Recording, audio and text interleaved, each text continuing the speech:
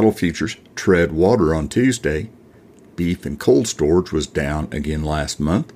Coming up on your cattle current market update with Wes Ishmael.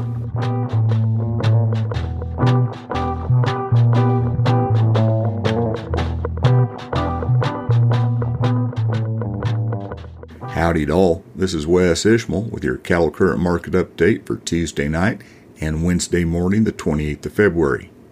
Cattle futures basically paddled in place Tuesday, awaiting the week's cash direction. Live cattle futures closed an average of 33 cents lower, while feeder cattle futures closed narrowly mixed from an average of 14 cents lower in 3 contracts to an average of 16 cents higher. Negotiated cash-fed cattle trade ranged from mostly inactive on light demand to a standstill, with too few transactions to trend through Tuesday afternoon, according to the Agricultural Marketing Service. Last week, FOB live prices were $183 in the Texas Panhandle, $182 to $183 in Kansas, $183 in Nebraska, and $182 to $184 in the Western Corn Belt. Dressed delivered prices were $292 in Nebraska and $290 to $292 in the Western Corn Belt. Choice box beef cutout value was a nickel lower Tuesday afternoon at $301.74 a hundredweight. Select was $2.41 higher at $290.40. Corn futures closed fractionally higher to 3 cents higher.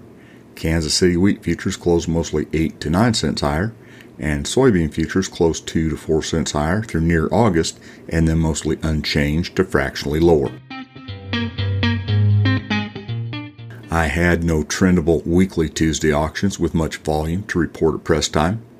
Remember, if you're looking for a weekly market summary and highlights, be sure to check out the Calf News Price Point podcast that comes out each Tuesday.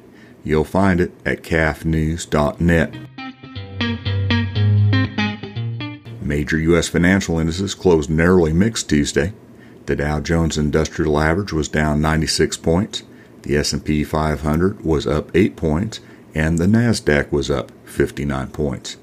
West Texas Intermediate crude oil futures on the CME closed from 81 cents to $1.29 higher through the front 6 contracts.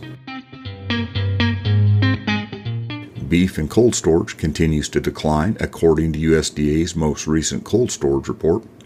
Total pounds of beef in freezers January 31st were 1% less than the previous month and 11% less than the same time a year earlier. Frozen pork supplies were up 10% from the prior month, but down 10% from the previous year.